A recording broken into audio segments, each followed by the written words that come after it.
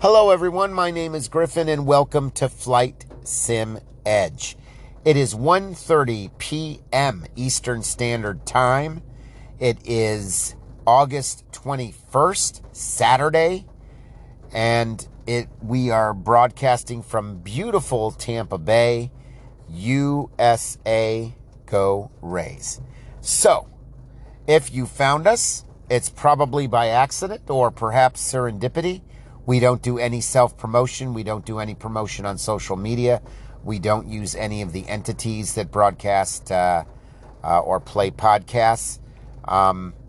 You probably just stumbled upon us. If you are a veteran listener and listened to our shows in the past, by all means, welcome home. Get a comfortable place to relax. Get a beverage of your choice, because we are doing a bonus content. This is not episode 13. Episode 13 will follow in a couple of days. If you can tell by my voice or lack thereof, I have strep throat. I've had it for several days, and I have been tested. It's not COVID. So it just is what it is, and I haven't been able to talk. I could more or less talk now. I'm still pushing my vocal cords, so I am going to take a lot of breaks and sip a lot of Crystal Light iced tea. But we'll try to get through it together. The reason why this is bonus content and not episode 13 is because this is just catching up to everything that's going on, hardware-wise, software-wise, you name it. We got to talk about it because there have been some new information and updates of information since our last podcast. I, of course, wanted to have a podcast before this one, but because I couldn't talk, I was talking like this. I tried to do one. I really, really did. But I just couldn't pull it off. So we're going to do a bonus content. This is not going to be the Flight Sim Adventure or anything like that. That should be coming up fairly soon, I hope within a week. Also, we got a new telephone plan, and I got this Galaxy Sony, not Sony, what am I talking about? Samsung Galaxy Gazillion. It's got every frickin' feature known to man, most of which I will never use. But we signed on with a new plan, and this was the phone I ended up with. It's big, it's easy to read. I don't have to use my glasses to see most of the screen. And so it was for that more than anything else that I have the phone. It's also 5G, so I thought the whole family should bump up the 5G. I don't even know what 5G means, to be honest with you, but anyway, we got it. So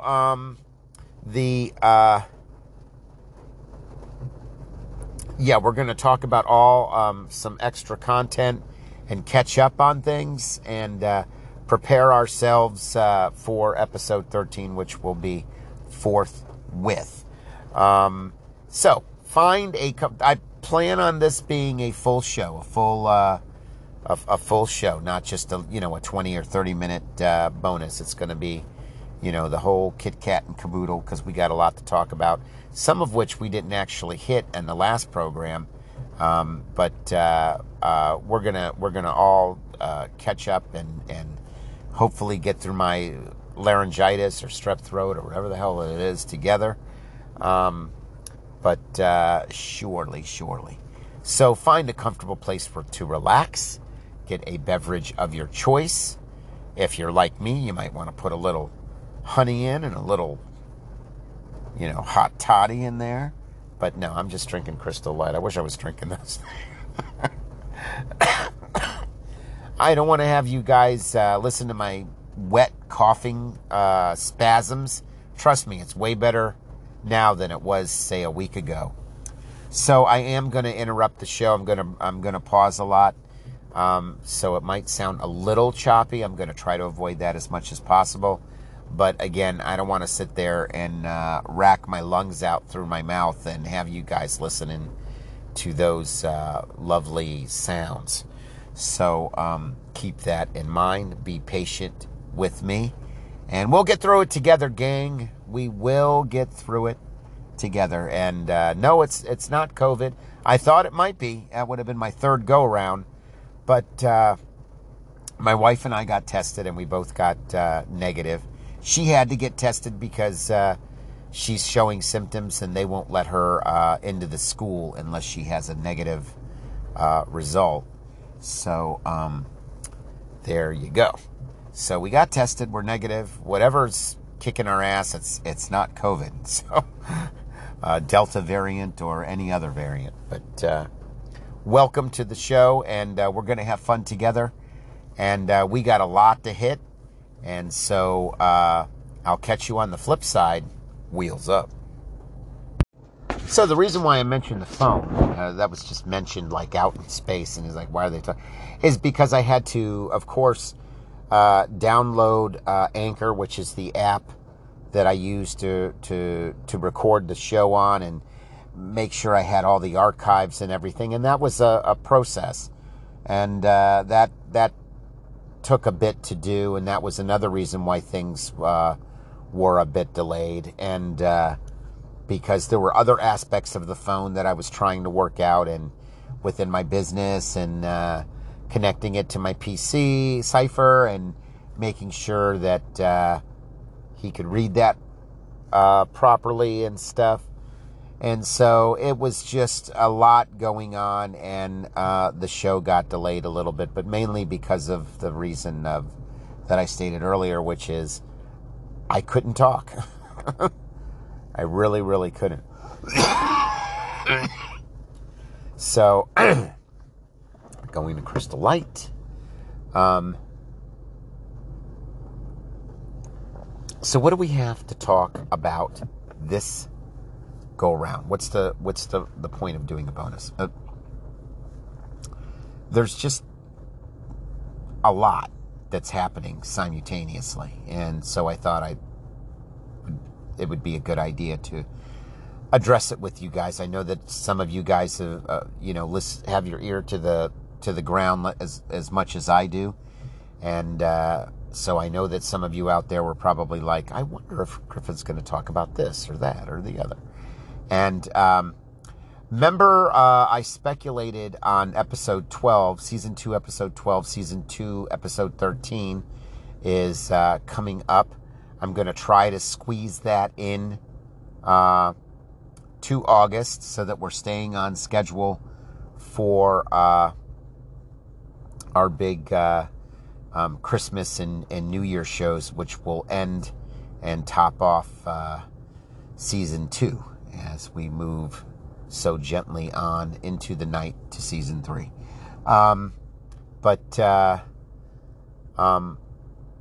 We got a ton of people that listen to the show in a short amount of time. The show is less than 3 weeks old. We are cresting 150 listens, which is unheard of. I usually don't get to 150 unless, the month has gone by. And then the other listens just sort of creep in there, and we level out at around just at, or just over around 200. So I think we're going to exceed that, and as I speculated, it might be a lot of the new listeners that are flying on their Xbox Series X. Congratulations if you are.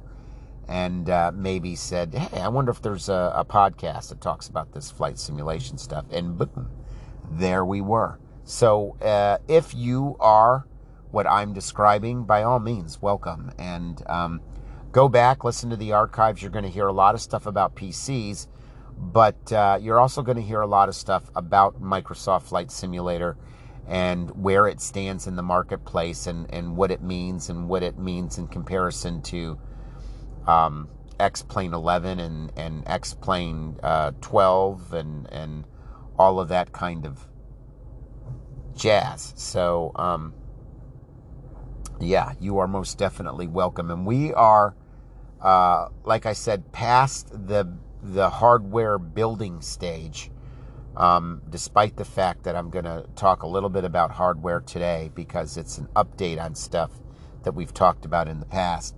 And we're getting into, running the program and utilizing the Microsoft Flight Simulator 2020 predominantly. Why? I'm not going to get into it all again because it's the best one out there. It's the newest one out there. There might be one down the line that's going to be better. You guys know my thoughts. I've stated them before. The whole myth on, X-Plane 11 has a better flight model. No, it has a more predictable flight model. It can't have a better flight model. It only uses 16 points, I believe, on the aircraft compared to Microsoft, which has, I don't know how much it has, but it has way more than 16. So as the processor processes wind, altitude, barometric pressure, you name it, heat index, thermals, yada, yada, yada, other aircraft in the area, wind as it goes through the actual city structures. X-Plane 11 doesn't even do that. X-Plane 11 doesn't do that. If you're flying closer to buildings and, the wind is whipping through that building, it's going to mimic what that wind is like from that direction through whatever buildings or topography is on there.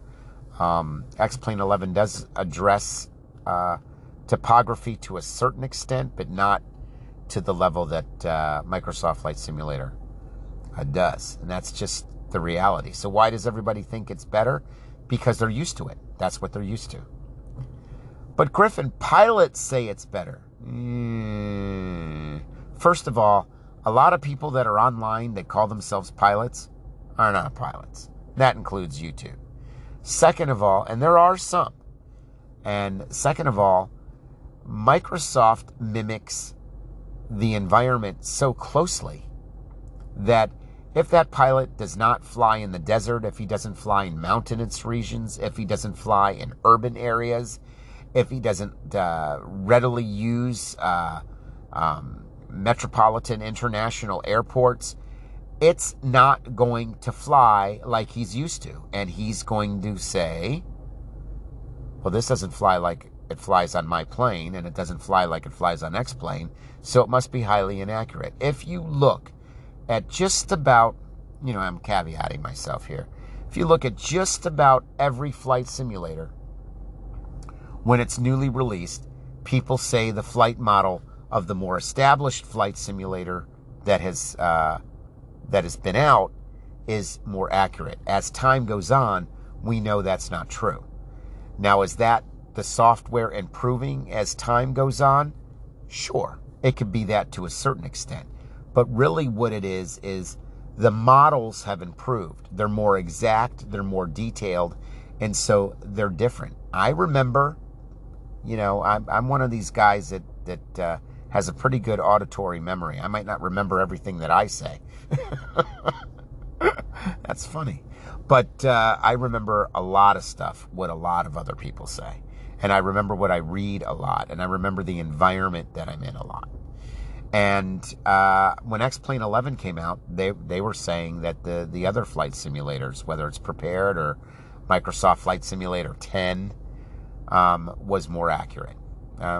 Go back and archive the articles if you don't believe me, but it's absolutely true. And so they're saying the same thing for Microsoft Flight Simulator now in comparison to what was the main flight simulator that was established, and that was X-Plane 11. X-Plane 11 does have a good and flight model. It is one that will help with... but people train to fly on X-Plane 11, Griff. People train to fly on Microsoft Flight Simulator 10. Did you know that? So, now when you look at the modern flight simulators, you'd be like, how could anyone use the Microsoft Flight Simulator 10 as actual flight training? but people did. Absolutely. So, times change, things improve, things are new, like this crazy phone I have, and you just got to get used to it. My LG phone was a good phone. It was a Qualcomm Snapdragon processor. It did everything that I needed it to do. The screen was a good size, and I was very familiar with the ins and outs of the phone, and I knew how to use it. Does that mean that it's a better phone than this? It can't be a better phone than this. The technology and the hardware that's in this phone is simply better than that phone, whether I know how to use it correctly or not. That's just the reality of the situation. And so that is the reality of Microsoft Flight Simulator. And we talked about on the last program that, but it's not a game. X-Plane 11 is not a game. Microsoft Flight Simulator is a game. You can use a hand controller on it. Look, I bet there's a way you can fly X-Plane 11 and use a hand controller. I don't know how to do it, but it seems to me that that wouldn't be too tough. Does that mean that it's not a serious flight simulator? It comes down to the user. What's the line from the Rush song? All of this machinery making my music can still be open-hearted. It's just a matter of your honesty. So if you want to just push a button on a keyboard and have a pre-digitized loaded track that the factory loaded and say that that's your song, or that's a major part of your song, you can do it. Does that mean that, Geddy Lee shouldn't use that keyboard in his song? No. He turns that mode off and plays it like a piano or a synthesizer or an organ or whatever instrument that he wants to emulate. And he uses his skill and he uses his knowledge in music and music theory and all of that stuff to produce the songs that come out. A lot of people might not even know what Rush is. A rock band from Canada. I don't know what else to tell you. But you're understanding my point, hopefully. When MIDI came out initially, way back in the day, and that was, the late 80s, early 90s, people were saying that they were questioning the integrity of electronic music. And we know today that electronic music is what you make it to be as a player. And, if you're doing intricate little things and composing it all together and using the computer and or the instrument together to produce that sound, that takes skill, that takes time, that takes music ability. If you just hit a button and it just and that's your whole song, well, bully for you. I don't think you're going to have a lot of fans. And so, and that's because of the integrity of the person that's using the instrument and making the music. If you want to fly a flight simulator using a hand controller, you never use the cockpit, you never start the plane up from a cold and dark, you never program an autopilot or a flight computer or a GPS, then are you really simulating flying an airplane? I think most of us are going to say no. And the example that I used for console people was racing simulations. If you're going to use a hand controller and go around the track, and control the car in that God mode, that God view, then yeah, you might be having fun and it's a good racing game, but you're not using the game as a racing simulator.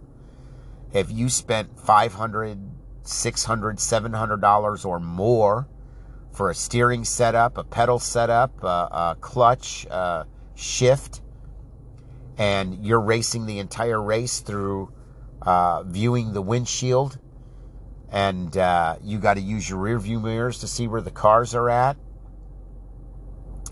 and you got to have the timing set and know how to go in your pit lane properly and at the right speed so that you're not penalized, then you are simulating a race. Same piece of software, completely different use factors. And so there you go. The same can be true for Microsoft Flight Simulator.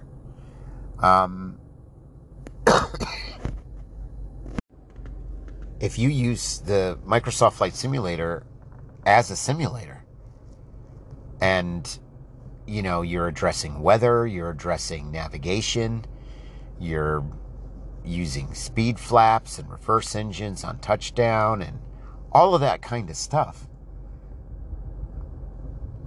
it's a flight simulator. And if in the near future you're doing those things through an Xbox or through a PC, what difference does it make? Look, you guys are going to laugh at me now. There's going to be YouTubers that use their Xbox as a flight simulator, and flight tech, simmers, and they're going to be recording maybe parts of it on the PC, maybe parts of it on the Xbox, and you're not going to know which is which. You're not going to know what is what, because they're not necessarily going to tell you. They might do the whole flight. They might stream the whole flight on Xbox. And you might not know it. So, just keep in mind that whole environment has changed. We're in a different world than we were just a year ago. And so, fly it the way that you want to fly it. Use the device that's going to give you the best experience. And enjoy our podcast and enjoy the flight simulation hobby and world. And more power to you. If you got somebody that bought an Xbox Series X, they saved all their cereal box covers or whatever, and finally able to get it. Maybe they won it on the Doritos. The Taco Bell. Taco Bell has a contest often every time there's a new Xbox out to win the new Xbox. Who cares, right?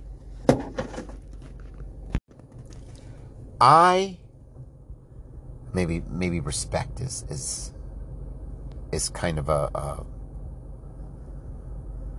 heavy word. But what I'm trying to say is, if there is a guy, regardless of his age, has been wanting to get into flight simulation for a long time, never had the money to have a PC that could push a current simulator, and said, hey, this is my chance. I'm going to get my Xbox Series X. I'm going to get my Thrustmaster controller or Turtle Beach controller or whatever.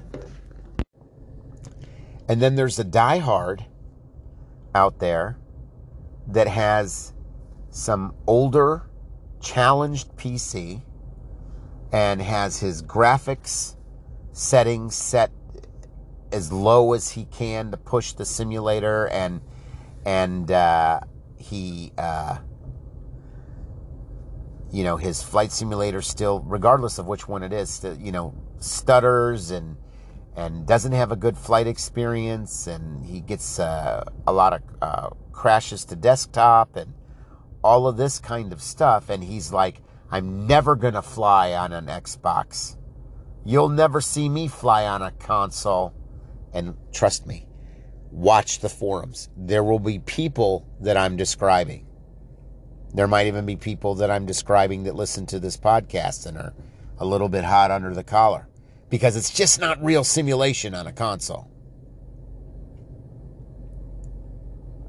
And he can't fly at night because the night visuals tax the system too much. He can't put in a lot of the weather aspects of it because it pushes his system too much. And the Xbox guy that's been waiting for an opportunity and now feels that he has it and goes out and get his Xbox, he gets his controllers, he gets his pedals, and he sets it all up on his monitor. I gotta blow my nose. I'll be right back. Yeah, that was really gross.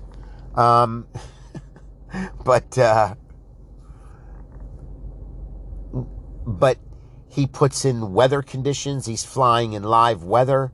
He does night flights. And all of that stuff. Which one is having a more accurate simulation experience? The crotchety, I'm not going to say old, because there are young guys that have this point of view. They're still crotchety, though. The crotchety guy that's like, I don't care. I'm going to fly it on this PC. You're never going to see me fly it on a console. I even have an Xbox Series X, and I'm not going to fly it on it. Oh, Griffin, that's ridiculous. There will be people, because humans can be stubborn in their viewpoint, that will approach flight simulation in that way.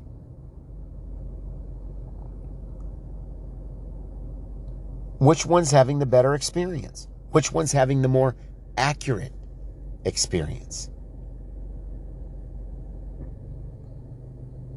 So, we can't look at it the way that we used to look at it. The boundaries are crumbling. And the walls are falling. I won't quote Reagan because I don't know the exact quote. Gorbachev, tear down this wall. Don't be a Gorbachev. If going through an Xbox Series X is going to give you a better experience and you can afford to get an Xbox Series X versus a computer, there's a YouTuber that I saw. His name is Mark. Is it Squirrel or something like that? And they were comparing the Xbox, and he said, look, if you don't have a PC, you're going to get an Xbox that can fly this simulator.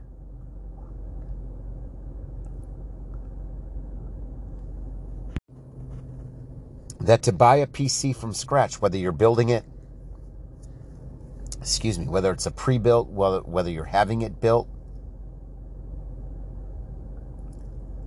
you're going to be paying 2 or 3 times as much to get the same experience, to push the simulator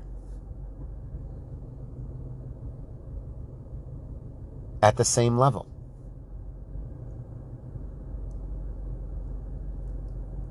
That's just the way that it is. So, enough about that. What are some of the updates that I wanted to talk about?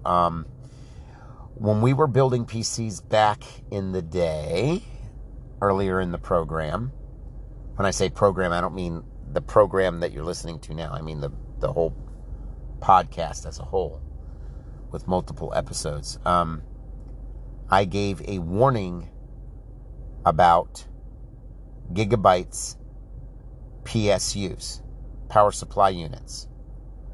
Those are the things that plug into the wall for people that aren't PC savvy and don't build their own PCs. And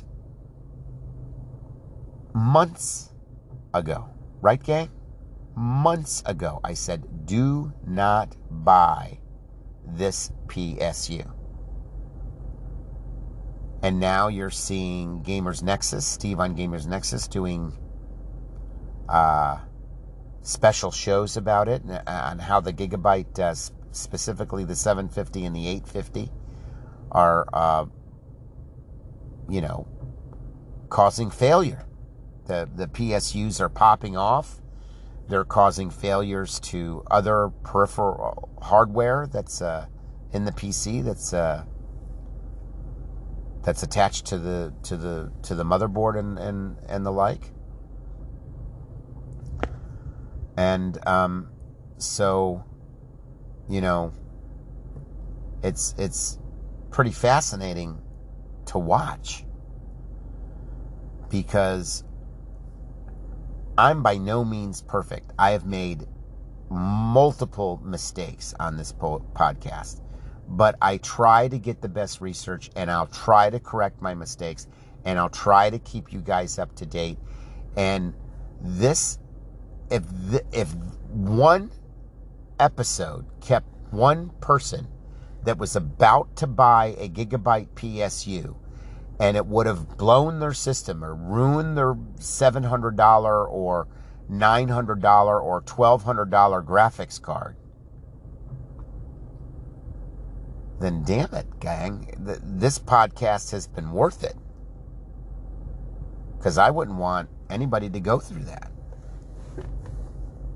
And, yes, Gigabyte, under certain conditions, are replacing the PSUs if you have a problem, but they're not replacing hardware that might be collateral damage. I have not seen that happening at all. Not at all. And a lot of people would have trust Gigabyte. Look, I told you my building philosophy is I like uniform parts. My whole computer is not uniform, but because price was and availability was a big factor for this particular build. But I'm kind of a patterned guy, and so I could see myself getting a Gigabyte motherboard and a Gigabyte GPU and a Gigabyte PSU. GPU is the graphics card. And, I could see myself doing that easy. Because, I've looked at the motherboards and this is the better one, and so I'm going to buy this one, and I've maybe owned Gigabyte motherboards in the past, and so I know it's a brand I trust. And so, yeah, if the choice is between two different graphics cards and one's a Gigabyte and they're both the same price, I might get the Gigabyte one. And yes, if I'm looking at power supply units, that's what PSU stands for, I might buy a Gigabyte one as well. Some have been bundled, believe it or not. You could get the GPU, the graphics card, at, I'm going to cough, hold on, at close to MSR prices, but you got to get it bundled with the Gigabyte GPU.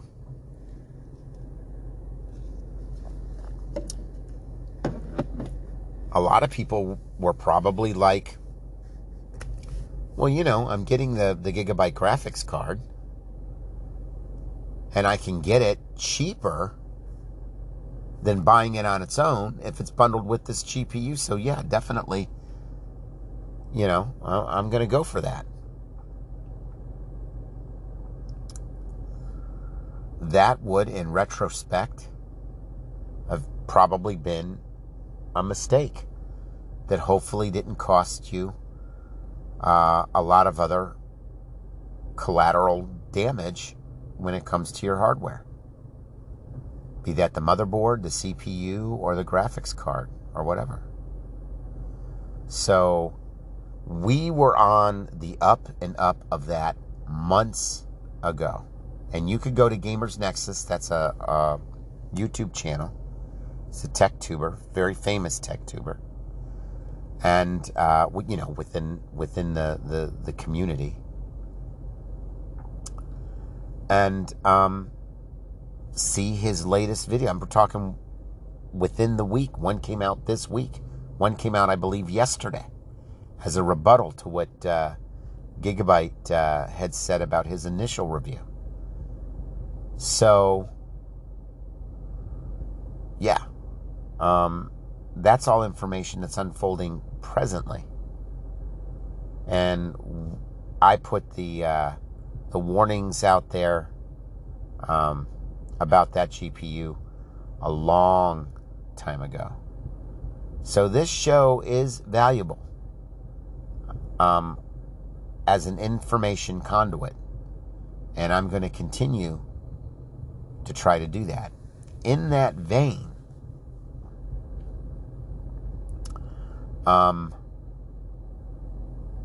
they are still building systems with the NVIDIA cards, specifically the 3080s and 3080 Ti's. 3080s are hard to find. 3080 Ti's and 3090s. But guess what? Just about all the new builds in regards to the major tech tubers that are out there. Okay, I'm not talking about some obscure person that most people in the community have not heard about. They are building these systems almost in lockstep with water-cooled GPUs. A water-cooled GPU is a GPU that has hoses that attach to it that are connected to a radiator, and the water goes through the graphics card as a cooling solution for it. I have never seen, I've been watching these shows for a long time, we're exceeding 10 years, where every single type of one manufactured brand card is water-cooled. Never. Water-cooled was always a niche market.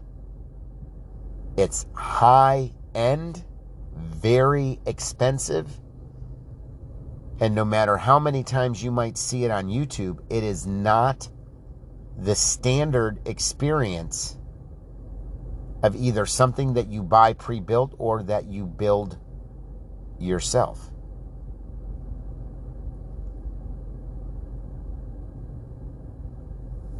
Now, a lot of the cards, as of a month ago, you had to buy a water cooling kit to go with that card. What does that mean? Well, what that means is that you physically take the card apart down to the CPU, the main chip on the graphics card. You take the thermal paste off, you've taken the back off, you've taken the inner the cooler that's comes with the card. You've taken that all apart. You've taken the thermal paste off the CPU, you've taken the thermal tape or the thermal paste on the VRAM. You enclose it into this water cooling die unit, you screw it on, you attach the hoses to it, making sure the fittings are correct and that there's no leaks. You fill the hoses up with the liquid.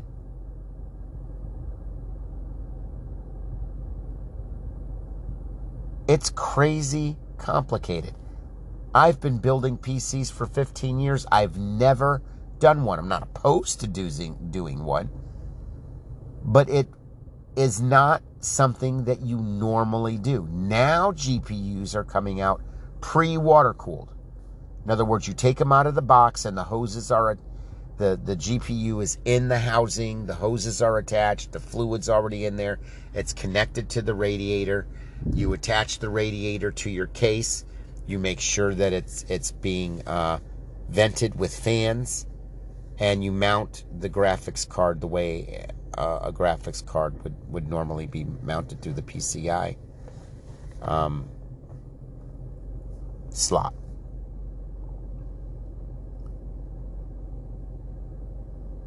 How expensive are these cards? Well over $2,000.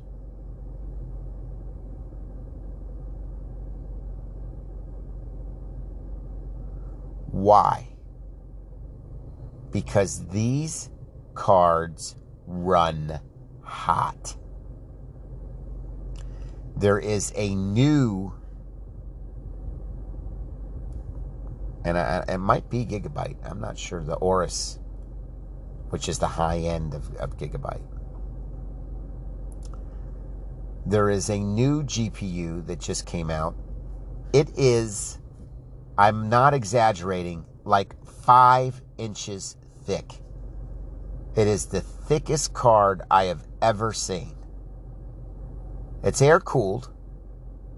It's not a water cooled card. But the cooling solution on it is ridiculous. I've never seen one that looked like this. It must take close to 3 PCI slot space. It is gargantuan. Is that a word? It's gigantic. I know that's a word. It is big. It is fat. P-H-A-T, big.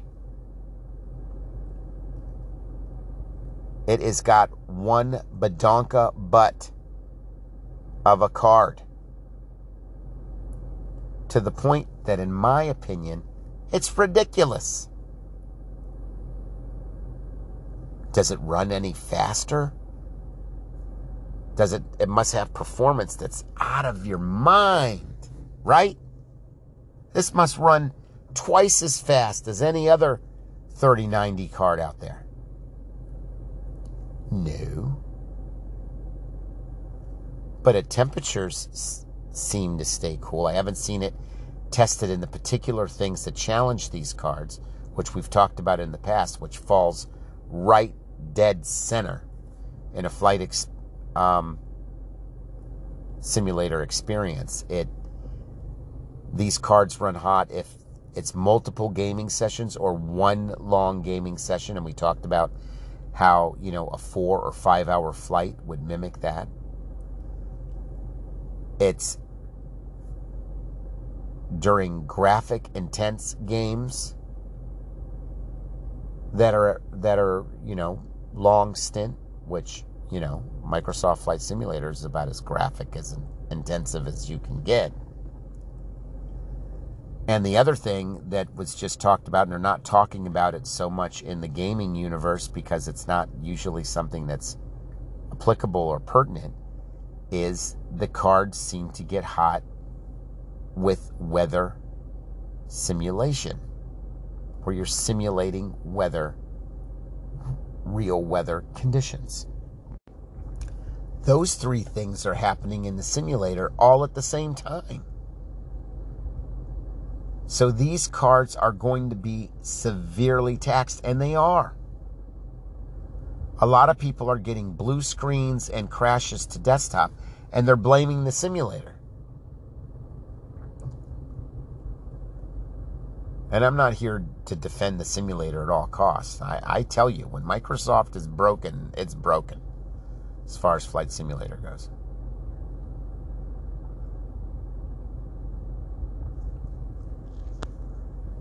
So, it's just crazy out there. And you are getting more and more performance in games outside of Microsoft Flight Simulator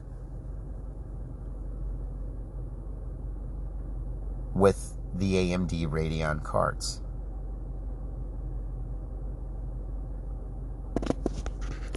And we're going to talk about Radeon cards in just a few minutes. Because a new Radeon card has come out.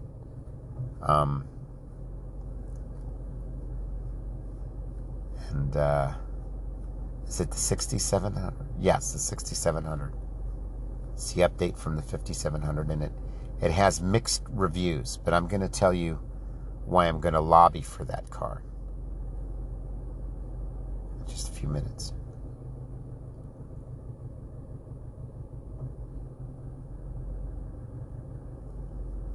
This is my opinion, but I thoroughly believe it.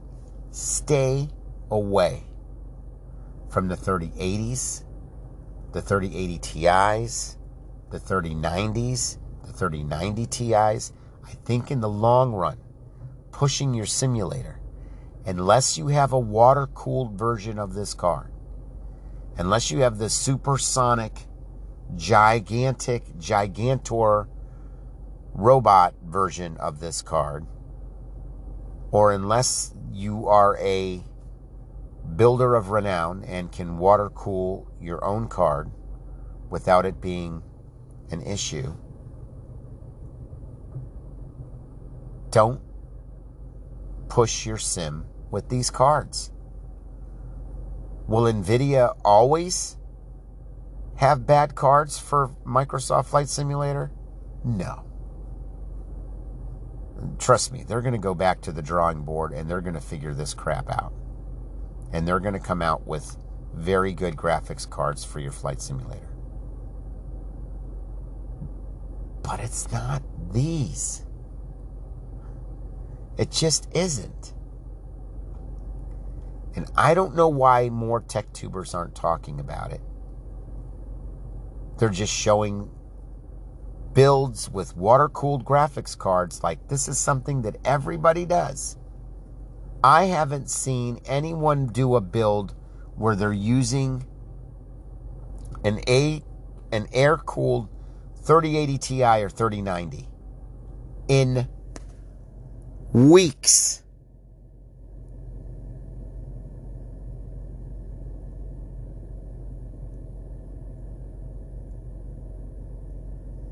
So just be leery if you're still building your system or you're getting a pre-built system, specifically and especially for Microsoft Flight Simulator. Just be really leery of these cards. Really leery of these cards.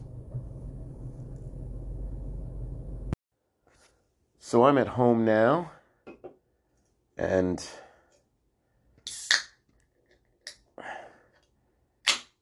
popping a beverage of my choice, which is a Mountain Dew Zero.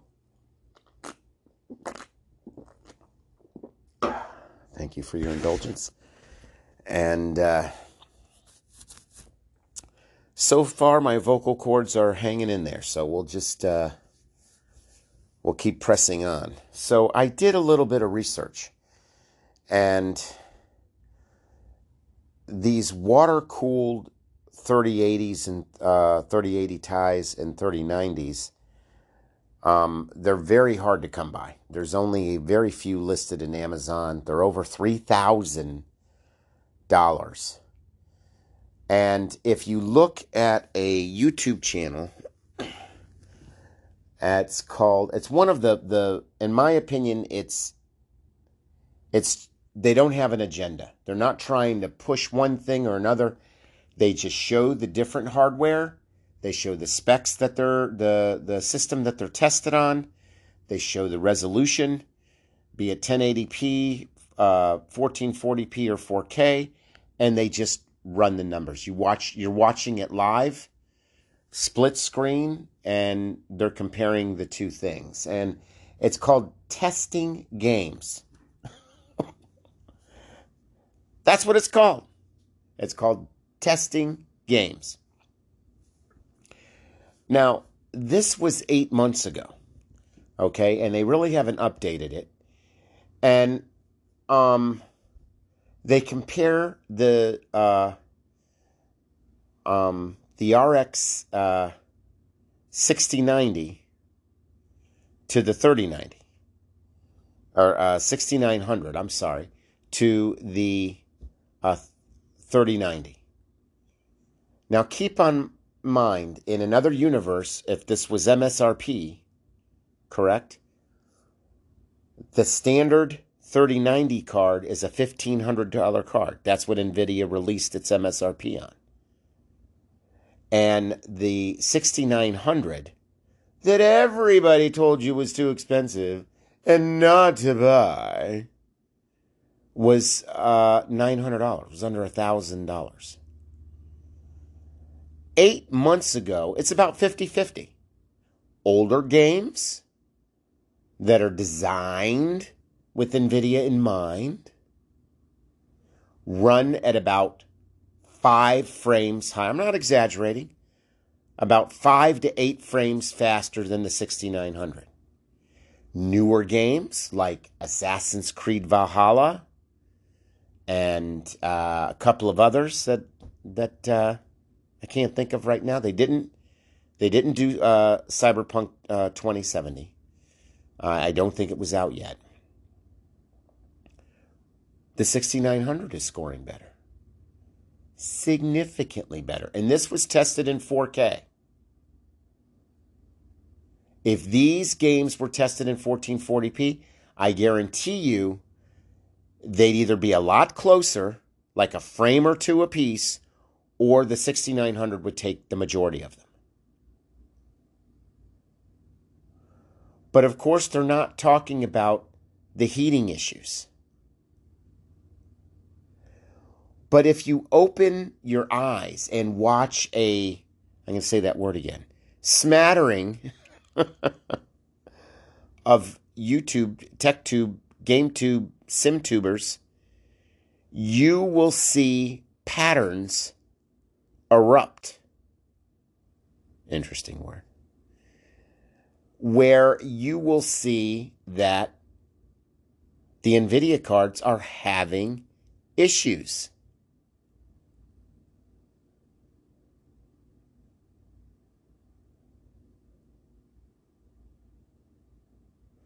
Now, the water cooling kits, if you get a 3090 without any kind of, extraneous Felbacarb, we love our Battlestar Galactica here at home, you're going to see the price of the card around $2,000. The 6900, you're going to see somewhere in the $1,500 to $1,800 range. And if you wanted to water cool that NVIDIA GPU, there's water cooling kits available, and they range anywhere from about $150 to $200. The ones that you have to install yourself.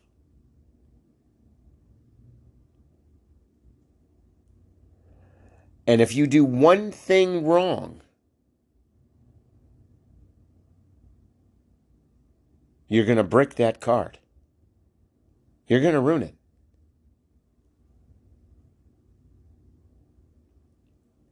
Now,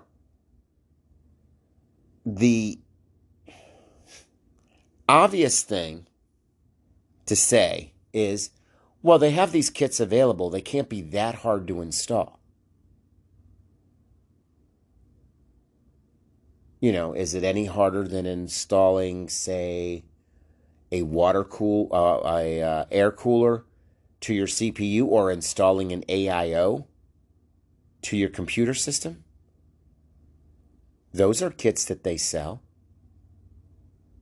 How hard can this be? Is it really any harder? Let me answer that question with a resounding yes. It is absolutely harder. First of all, there's a learning curve. Now, do you do this on a regular basis? Do you install water coolers on GPUs Is this your 7th, 8th, or 9th go around? Or even your 3rd or your 4th go around? Because if it's not, the probability of doing this correctly, I would say, is 30-70. I really would. I think that's fair. Me, I've seen enough videos on how it's done, and I wouldn't even give me a 50-50 chance. Let's say 35-65, because my general familiarity to what it's supposed to do. Just taking the card apart is hazardous. The screws are tiny. You can't take them out with a standard Phillips head.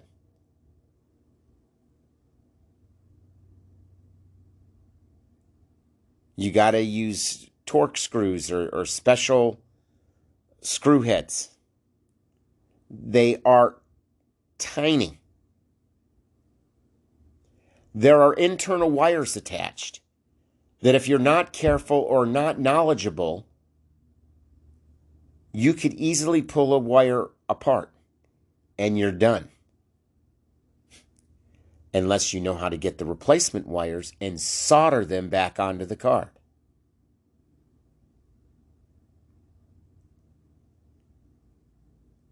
You have to remove the thermal paste. A video card, most of the bulk of a video card is its cooling solution, which is usually an aluminum finned apparatus with copper heat pipes that run in and out of what they call a vapor chamber.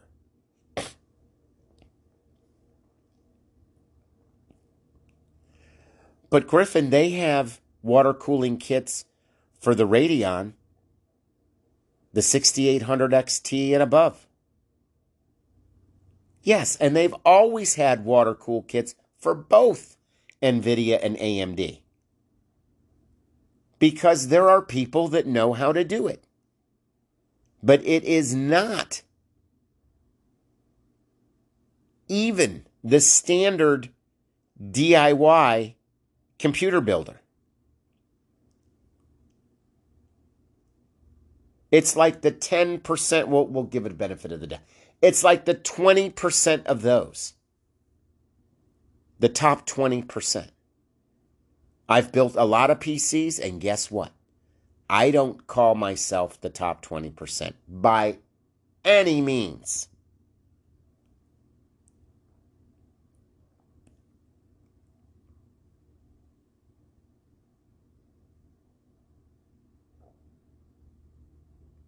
I'm talking about the top 20% of all the builders in a pool.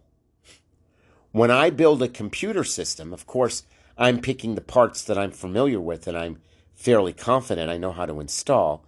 There's a 98% chance that that computer is going to be installed correctly, and when you hit the power button, you're going to get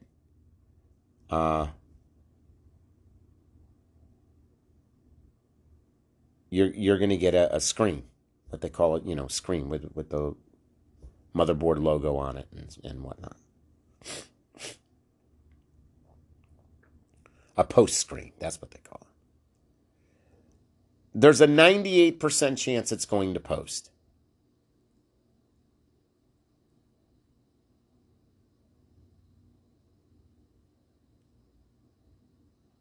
Out of some 15 builds, 2 didn't post, and my wife caught both of them and said, you didn't seat the RAM properly. And she went into the computer, pushed the RAM sticks down, we reposted, and da-ding, we returned it on and it posted.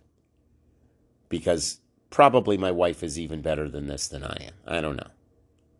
I just do it more than she does. But that's not what I'm talking about. So you're in the top 2%. No. I don't do custom water cooling. I don't bend plexiglass tubes.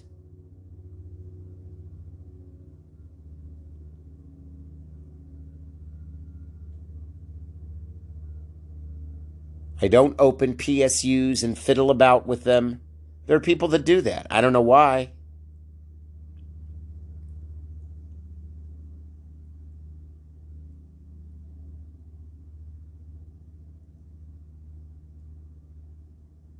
So,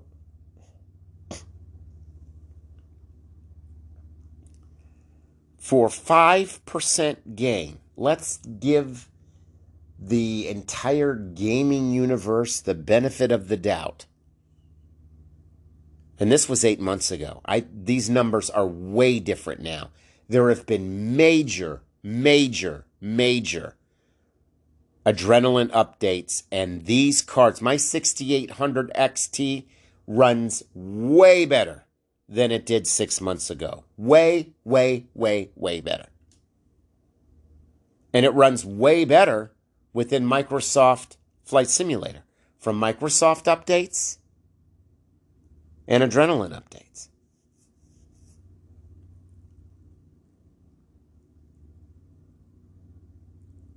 But let's get the benefit of the doubt.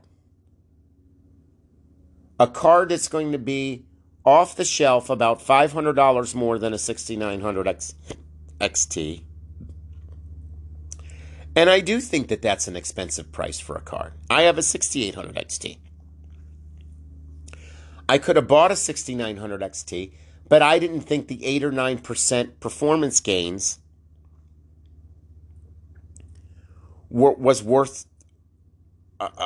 more than $700. Just didn't.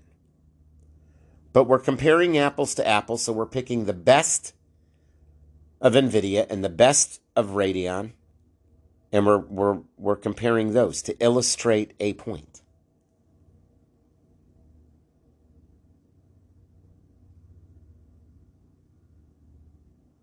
So, and we're not talking 5% better. We're talking 5 frames better.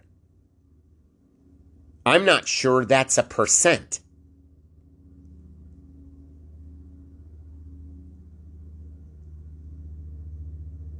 And then you want to water cool it or spend an extra $1,000 for a GPU that has a built-in AIO?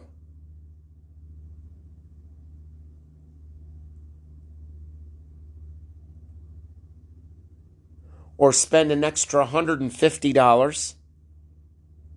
That was about the average. I saw as many as cresting 200. So we'll just go with 150, as it were. So you want to spend $150 for the opportunity and the luxury to roll the dice that you're not going to brick your GPU.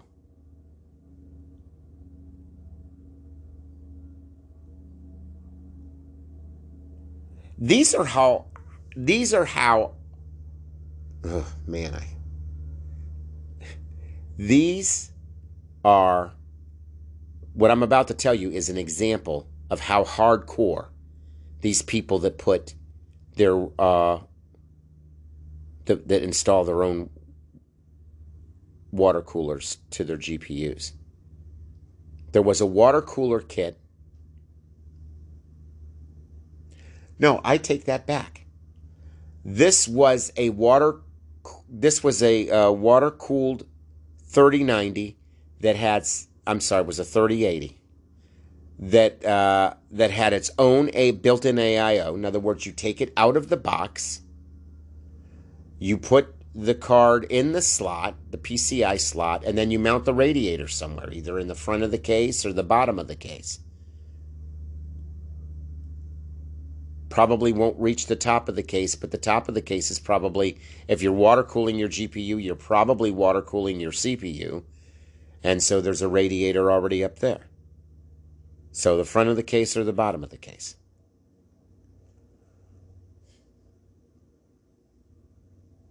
And he gave it, what is Amazon? 5 stars. And I read the review.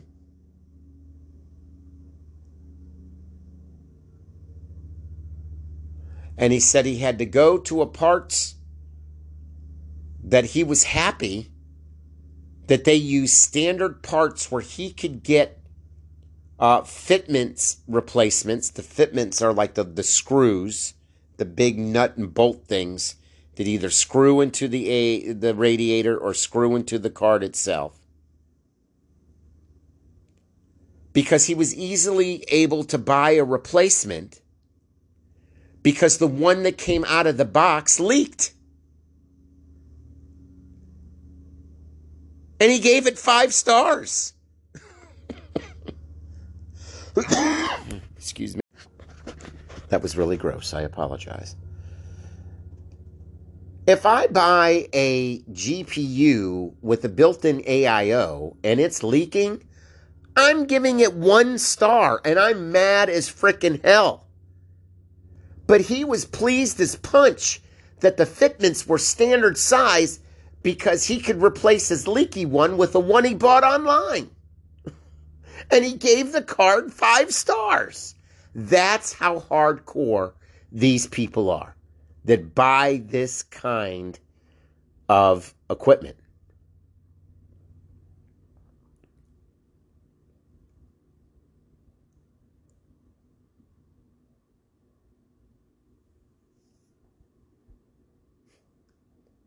Ladies and gentlemen, when it comes to Microsoft Flight Simulator especially, NVIDIA, anything above a 3070 is not the right card to buy.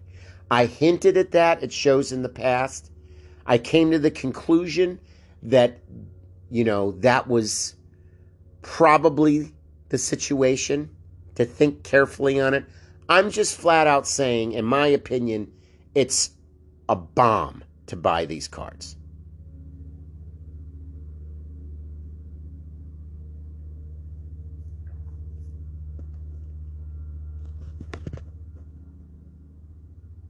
So, that leads us, well, what cards should I buy?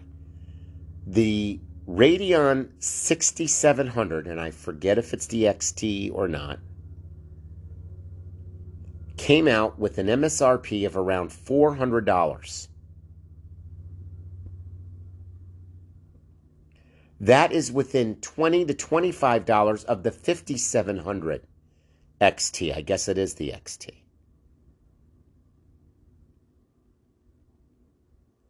And people were saying that tested the 5700, and you can go on YouTube and put 5700 versus 6700 Radeon GPUs and see all of the Felbacarb.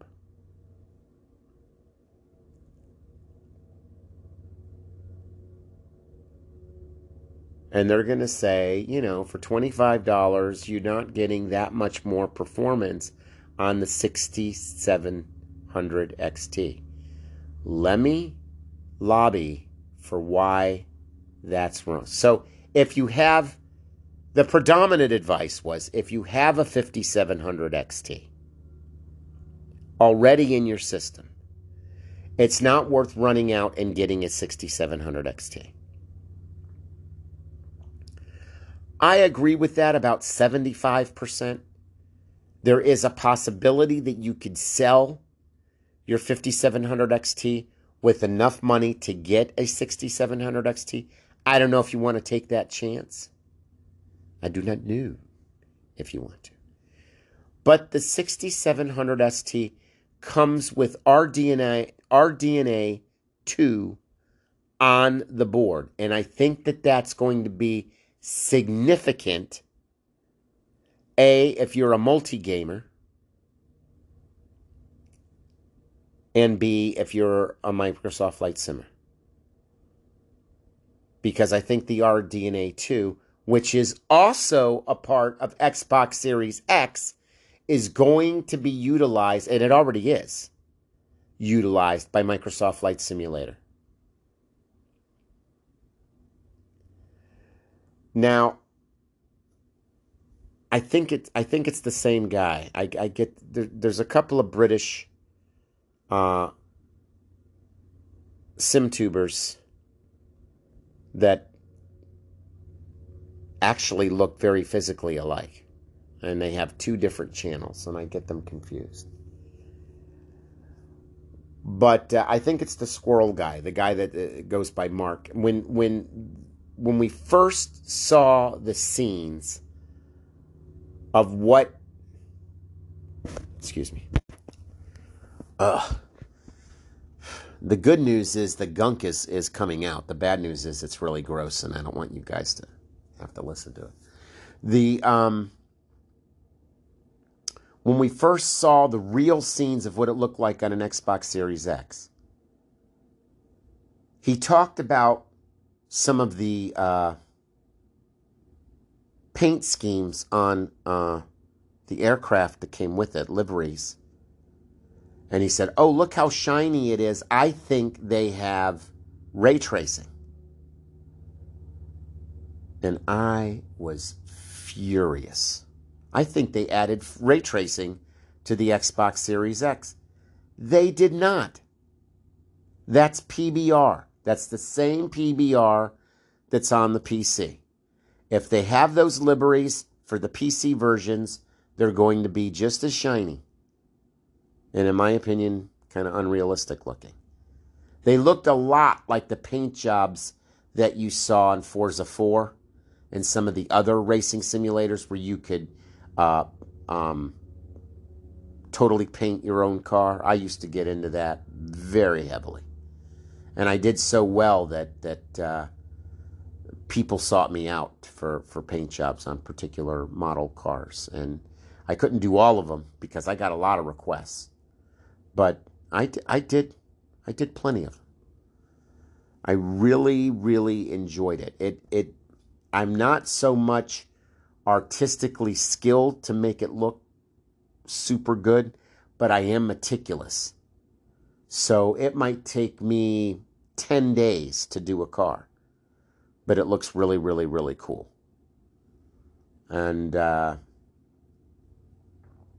really enjoyed that. If they have that on the Xbox Series X version, I know I will utilize that and I will really enjoy it. And I will lament the fact that I, paint schemed this airframe to the meticulous artistic vision that I have, and I couldn't port it to my PC hangar. That'll be a shame if that's not possible. But, we take what we can get. I'll still enjoy doing it. But that's just speculatory. I don't know if that function is out there. The paint schemes that were on some of the airframes that they showed in the preview had that same kind of look that the cars had in Forza especially. So it just made me think, I wonder if that's going to be a function or not. I haven't seen that it is as of yet, but we don't know what lies into the future. So there we are. I think the 6700 XT, if you're a PC builder, if you have your rig all built, you're running on an old graphics card and you're looking to update, and especially if you have a Radeon chip, what am I saying? Ryzen chip on your motherboard, I think a 67, now they're already, from what I understand, they were selling an MSRP for 2 or 3 days, and I heard they're already in the $600-700 scalping range. Continue to look for them at outlet locations, and maybe you'll be lucky and find them. I've heard that if you live near a Micro Center, which I don't, my closest Micro Center is Atlanta, Georgia, which is, what is that, like 700 miles or so from me, or more, is sometimes has quite a few of them available just walking into the store. Micro Center, I believe, is North America is America and Canada? I don't know for 100% sure on that. But they have 20 locations throughout either North America or the United States. And they're selling them around $400. If you can get your hands on one for $400,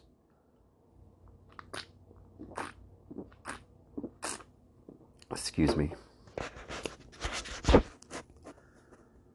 I think you're going to have a PC that is going to run it in 1440p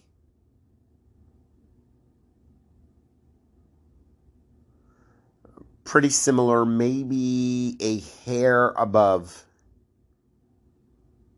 what the Xbox Series X is going to run it at. It's probably going to be, in some cases it's better, in some cases it's worse. That's probably what I would. But keep in mind the Xbox Series X would be running it more than likely on a 4K television. So there's your difference.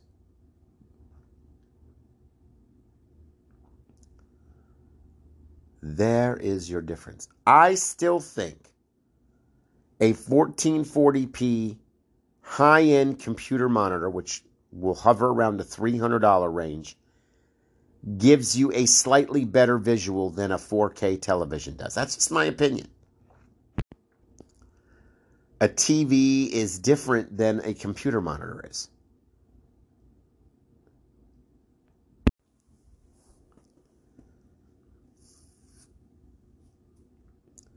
So that's my opinion. There's people that say, oh no, 4K television. I'm just saying, I look at one and I look at the other. I look at them side by side. And that's my observation. So should you even buy any of this stuff? Because if you listen to the tech tubers, all of this is about to end. Cryptocurrency is going to go through the floor and blah, blah, blah, blah, blah. One of the most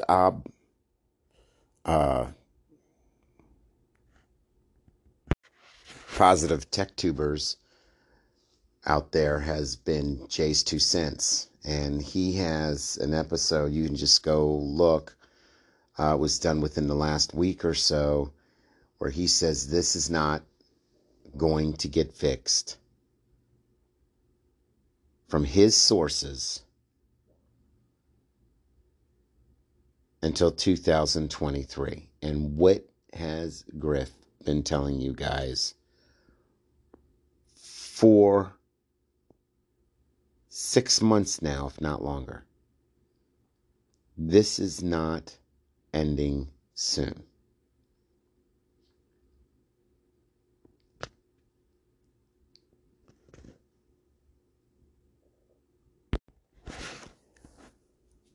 Mining has not played out its last card yet, specifically Ethereum mining. It's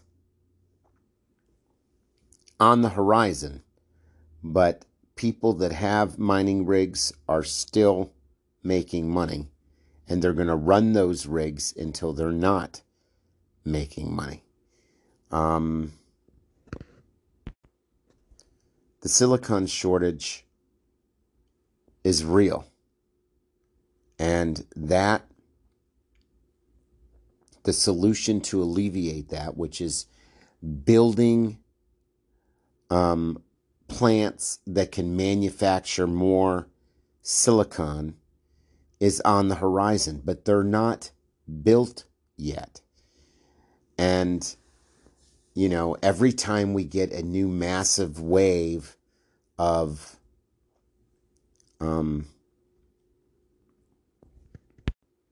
COVID, it hurts the workplace. People have to be homebound. And, you know, this Delta variant that's going out, we're already starting to see the initial effects of that. So we are not going to see, but they're going to be making new GPUs. If they can't keep the current GPU prices down, and they can't keep the current GPU devices in stock, there is no motivation for them to come out with new GPUs at lower prices. That is a fantasy and a fallacy, and anyone that is promoting that, they're either cloaking themselves with the flag of ignorance, or they're taking you on a ride and hope that they get enough clickbait to make it worth their while. There's no reason for it. Just think it through in your own head. Okay?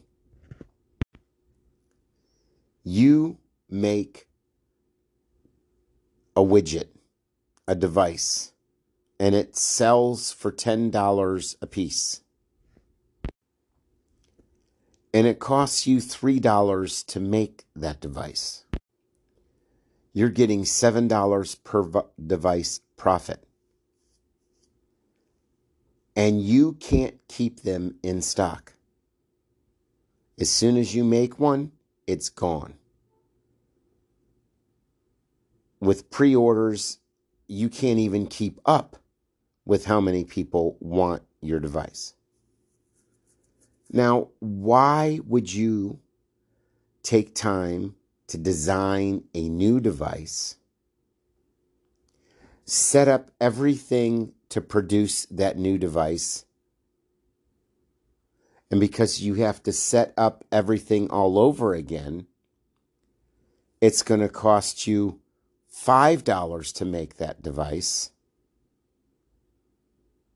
and you could sell that device for $12.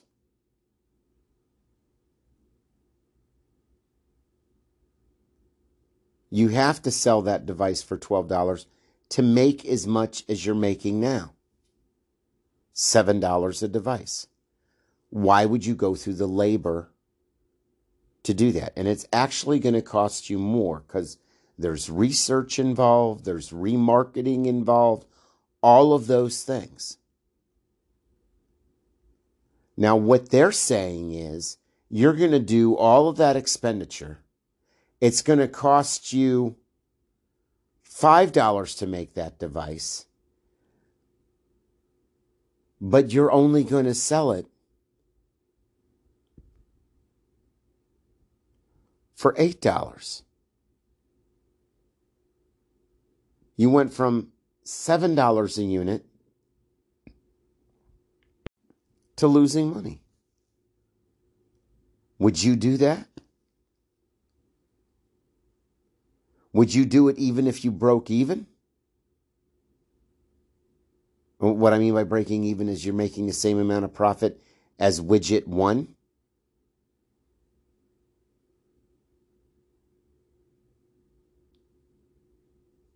If you wouldn't do that, then why do you expect NVIDIA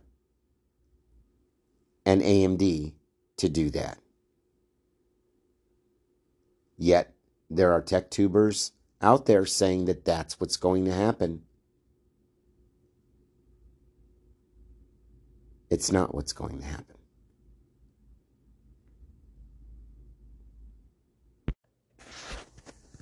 So what's my point? My point is if you find a way, whether it's the new Radeon card, whether it's a used Radeon card, if you find a way that you can get a card at a price you're willing to pay.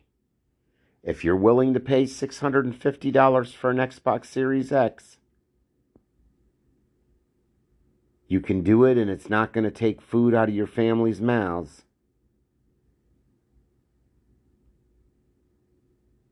Or you can just wait and see what happens. You're not going to be flying for a year.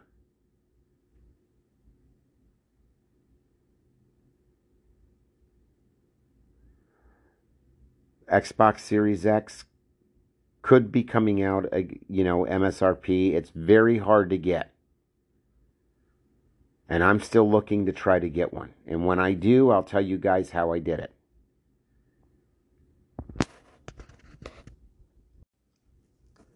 If you listen to this podcast and you took my advice, you have your rig. Or you pre-ordered your Xbox Series X.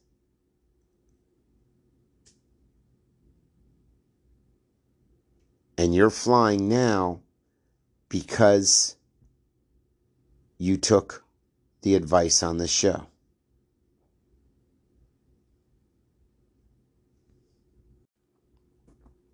Now it's just starting to set in. Jay's 2 Cents has put his video out there. There'll be others that'll put their video out there, and they're going to correlate. And they're going to say the same thing. This isn't going to be fixed until 23. And when it is fixed in 23, the GPUs are not going to be any cheaper than they are right now. The MSRP might be less than what the scalp prices are, but the MSRP is not going to be less than what the original MSRP prices were for the hardware that's this generation. And when AMD and NVIDIA factor all of that in, they're going to factor that in their MSRP pricing.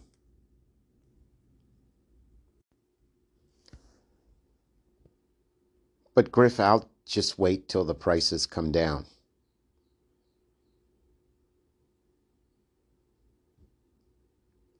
And that's a valid choice. That's a valid decision to make. But you're not going to be flying.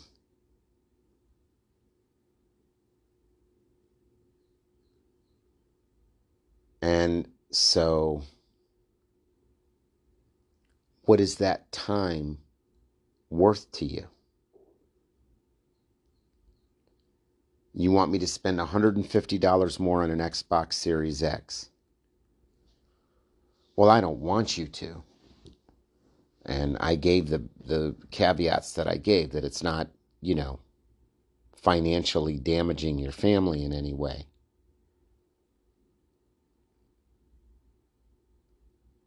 But what is $150?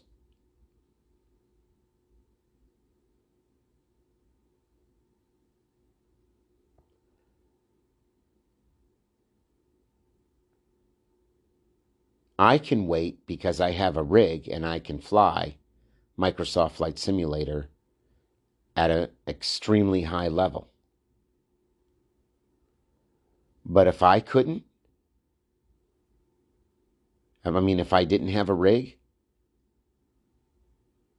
yeah, I'd seriously consider paying $150 more for an Xbox Series X. You better believe it.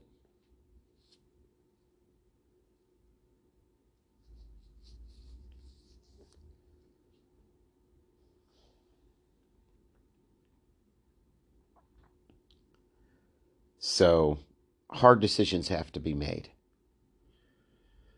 And that is unfortunate.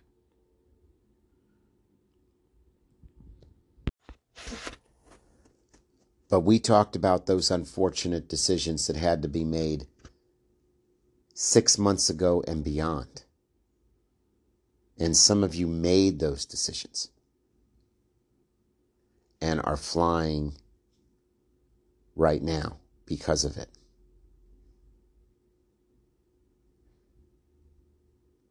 Has 6 months been enough time? I think so. And now you're at 6 months into the game and there are multiple months to go. How happy were you that you followed the advice of this show?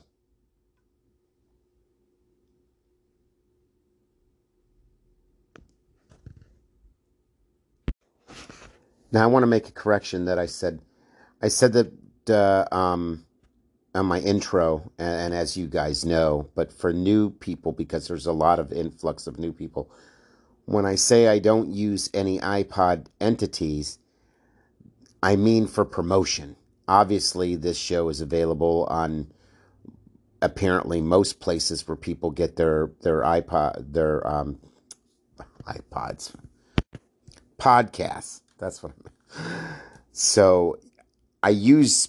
I mean, the show is released on various podcast entities, but we don't use podcast entities to promote the show. We don't. This show is not commercialized. It doesn't generate any kind of money for me. It's done on my own time, often painstakingly, but I absolutely love it. I enjoy doing it, and so I just wanted to make that correction for the newbies that might have heard me say that. Those that are veterans know I mean I don't use any iPod entities to promote the show, or I don't have any kind of relationship in where I'm getting paid for sponsorship from anybody through those iPod entities. So, if you have something to fly Microsoft Flight Simulator on, then what is new and what is the future? The future's looking bright. A private project that I've been working on, and when I say a private project, one of my favorite, it's not private in the sense that I'm paid by any developer. I'm not working with any developer. I'm not doing anything, but I can often generate a buzz within the forum community and within the community itself. And I don't go into details on that side of my placement within the flight sim community. There's a lot of people that know Griffin out there, and there's a lot of people that never heard of me. So, but one of the airframes that is my absolute favorite airframe to fly, because I love this plane, is the Cessna Skymaster 3370. And Coronado announced recently that they are on the finishing stages of that aircraft, and the visuals look fantastic. If their flight models follow the other Coronado planes that have been released on this platform, more than any other platform, their product shine. They are finished, they work well, and they continue to improve through updates and the like much more readily than on other flight simulators. And it looks fantastic. I don't know how much it's going to cost, but I'm going to buy it. I hope that it's available for Xbox Series X users. There's a lot that's coming out on the marketplace for Xbox Series X. I don't know what it is and what it isn't. There's other amazing projects that's being talked about, like the F-35, if you're into military aircraft. And there's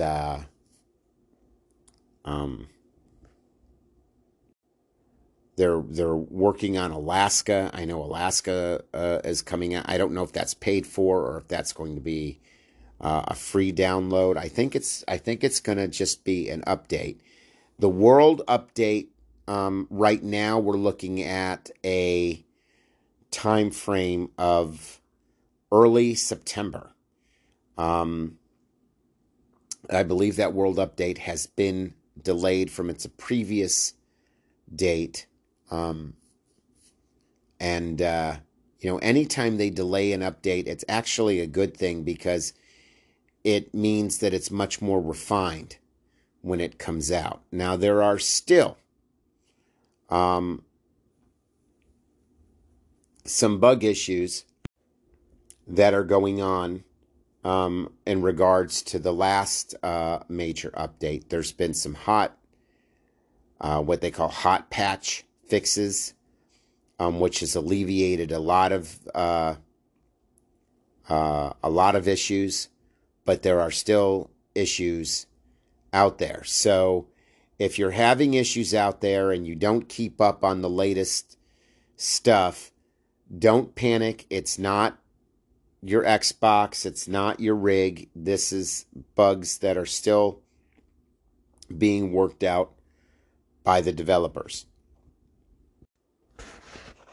There is some good news for people that are helicopter fans. There are some major rotary aircraft releases due to come out in the near future. I don't have release dates on those. Helicopters are not my thing, but I know that there's a lot of people that fly the sim that really love helicopter aircraft, rotary aircraft, and I know that there are people that listen to this podcast that are into helicopters.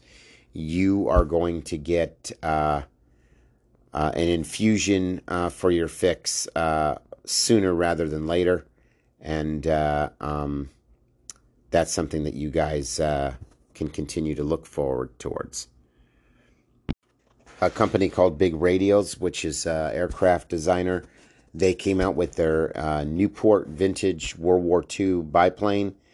For those of you that are really into that kind of a thing, there's a beautiful model that's available. I think it's in somewhere between $20 or $30 if you're in America or Canada. That's what the price is. Obviously that price will be adjusted if you're in Europe or in the UK. So those people that are into that kind of aircraft have a lot to look forward to as well. So you can affect change within the community if you rally people into wanting to get things done. VR was not even a glimmer in their eye when the simulator started. But the VR people got together, spoke as a cohesive unit, and really got the simulator developers to see that this was something that was important to a large faction of users. And I'm not saying that I had a direct effect on Coronado doing the Skymaster 3370, but when I started talking about it, other people started talking about it. There were people that uploaded Skymaster footage in different forums and stuff, and it kind of took a life on its own. I'm not saying that I was the direct start of that, but there was nobody talking about Skymaster 3337. That's what it is. Until some of us simultaneously, but probably by coincidence more than anything else, started talking about it. And now Coronado, with so many airframes to choose from, started working on the Skymaster 337, which wasn't available in X-Plane 11, unless it might have been available as a port from X-Plane 10. But this is a gorgeous airframe that is set up to be sold in the marketplace within the next little bit of time. So, we are talking about post-update number 5 and some of the bugs that are going on. I've looked at the forums. I've looked around. I know my own experience.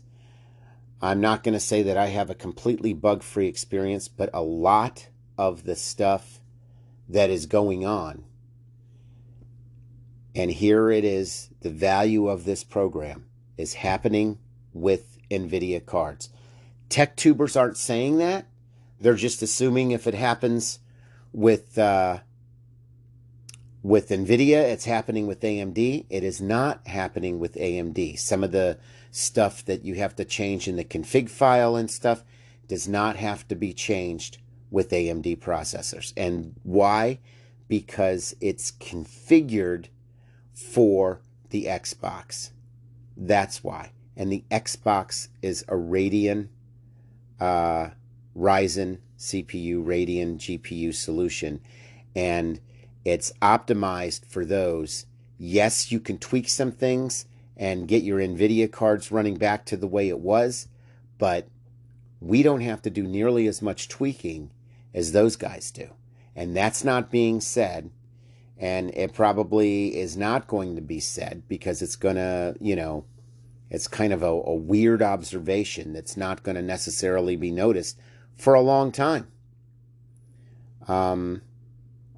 I tried to look up both subjects, at least within YouTube, and I put bugs with NVIDIA, and it lists all the bugs and how to change it and all the switches you can do. And I put in Radeon, and it didn't show the bugs that it showed with NVIDIA. And it didn't show any kind of bugs being listed at all. So that was interesting to me. And so everything that we hypothesized from the very beginning of this second season and a little bit backwards has come to be true. And people that said, oh, Xbox Series X version is not going to affect PC version. Update 5 has proven that to be totally false, which is what I believed would be the case. Again, way back when.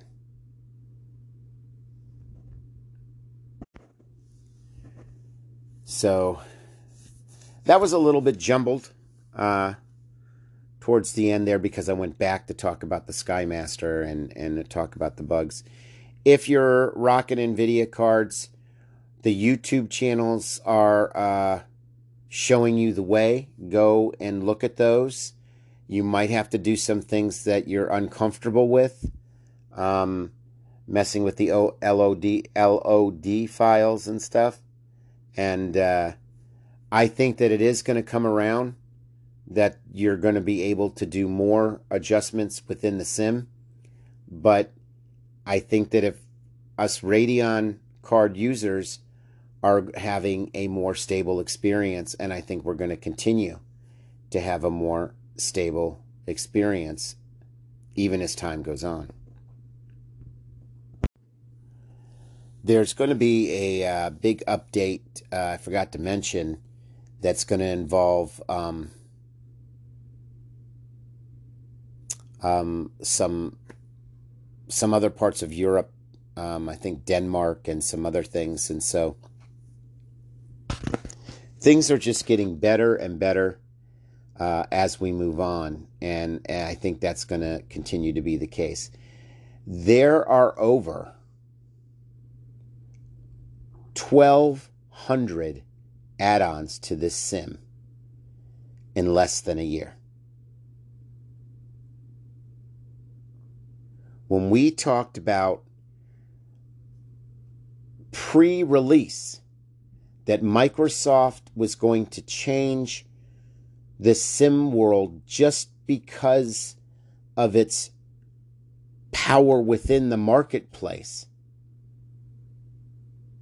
that has also proven to be true. 1,200 add-ons. That's airframes, airports, terrain, environmental, airport environmental stuff like traffic, and it's just amazing. And it is continuing to snowball as we move on. It's what's going to put other sims at a huge disadvantage. Whether we're talking X-Plane 11 or X-Plane 12 that's supposed to be on the horizon. And we have, notice I said we have very little details on X-Plane 12. There's some digitized screenshots, but there's really no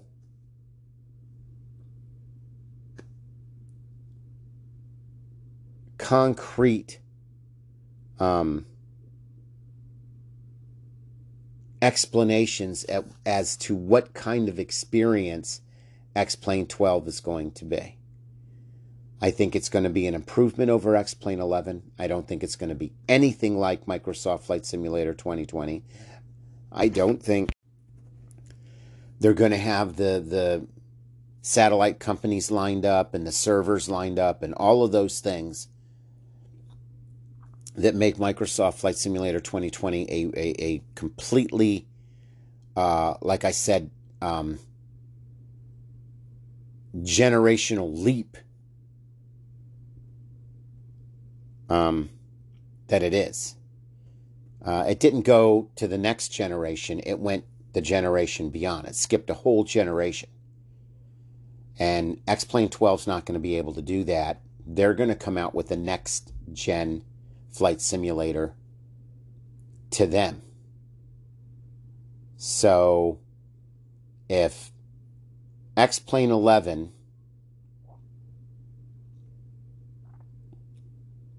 and Microsoft Flight Simulator, they came out with level 13.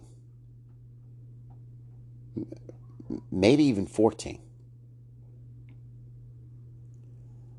So, I think you're in the best simulator that you can be for a long, long time. Okay, guys, we're on the 59th minute and we're counting down. I want to thank everyone for bearing with me and being patient with my whole strep throat laryngitis nonsense. And I hope we got you up to speed. Episode 13 is going to be coming out in a little bit, and we're going to have a flight sim adventure, and we're going to talk about some pertinent things regarding the simulator. And it's going to be a lot of fun, and we're going to have a lot to look forward to. So I look forward to seeing you, everybody, there and that.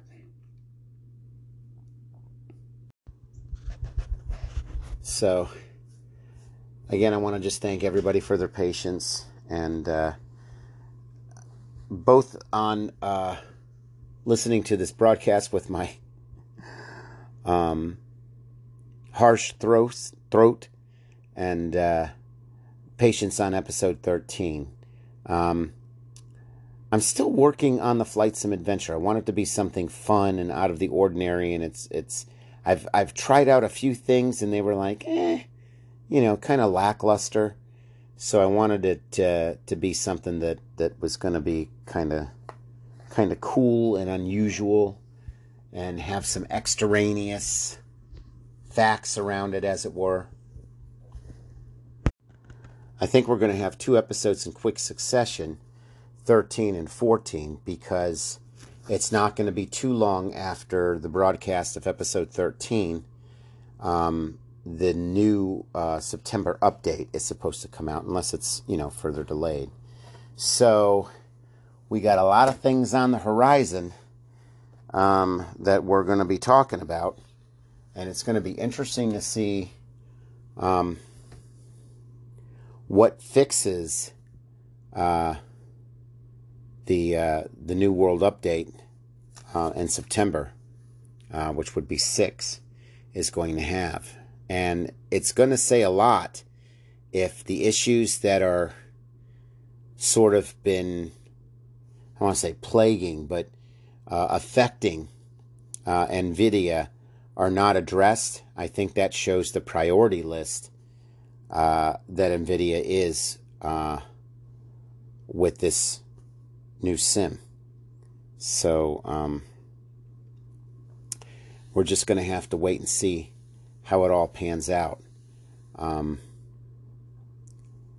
But if you're flying an Xbox, from what I understand, there are no bugs. It was a very smooth launch for a program to be this complex and come out for a console and not have, a lineage of bugs.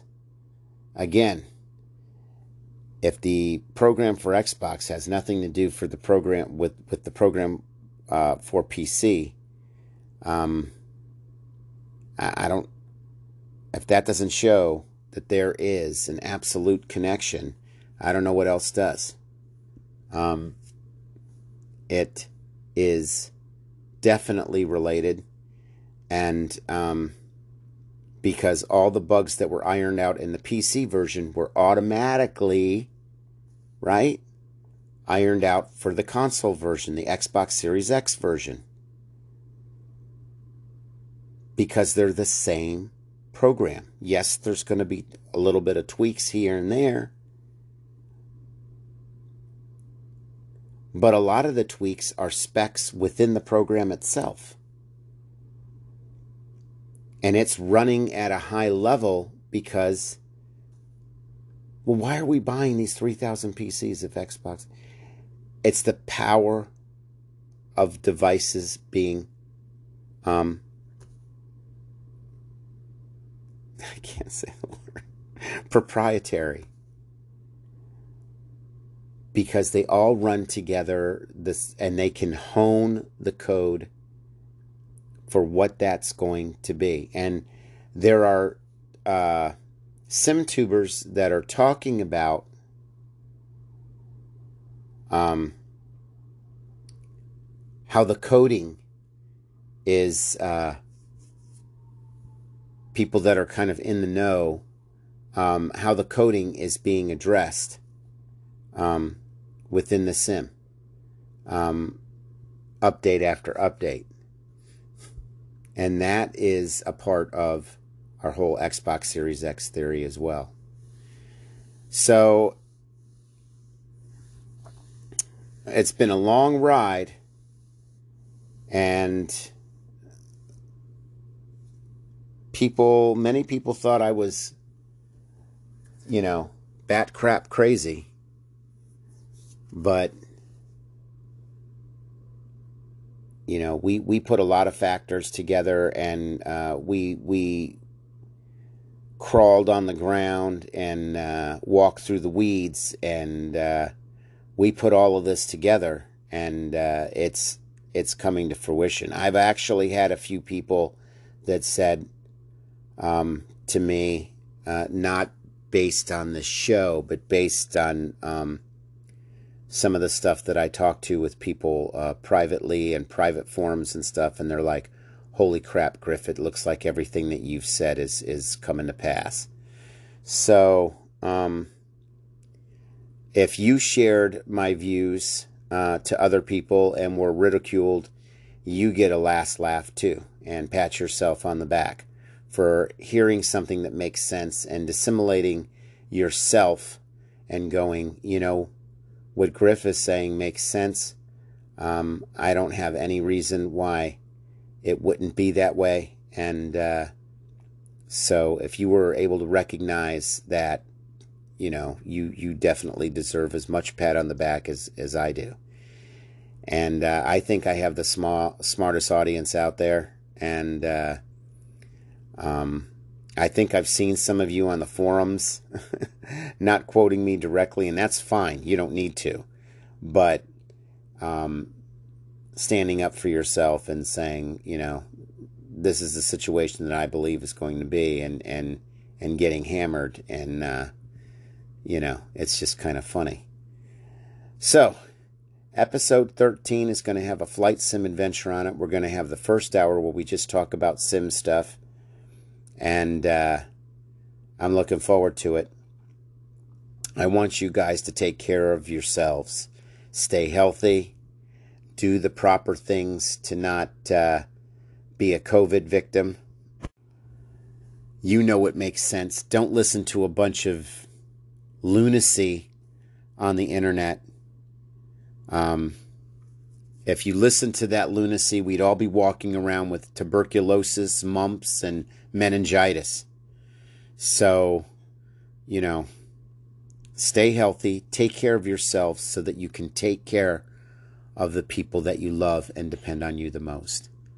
And I will see all of you beautiful people, and probably a few more, very, very soon.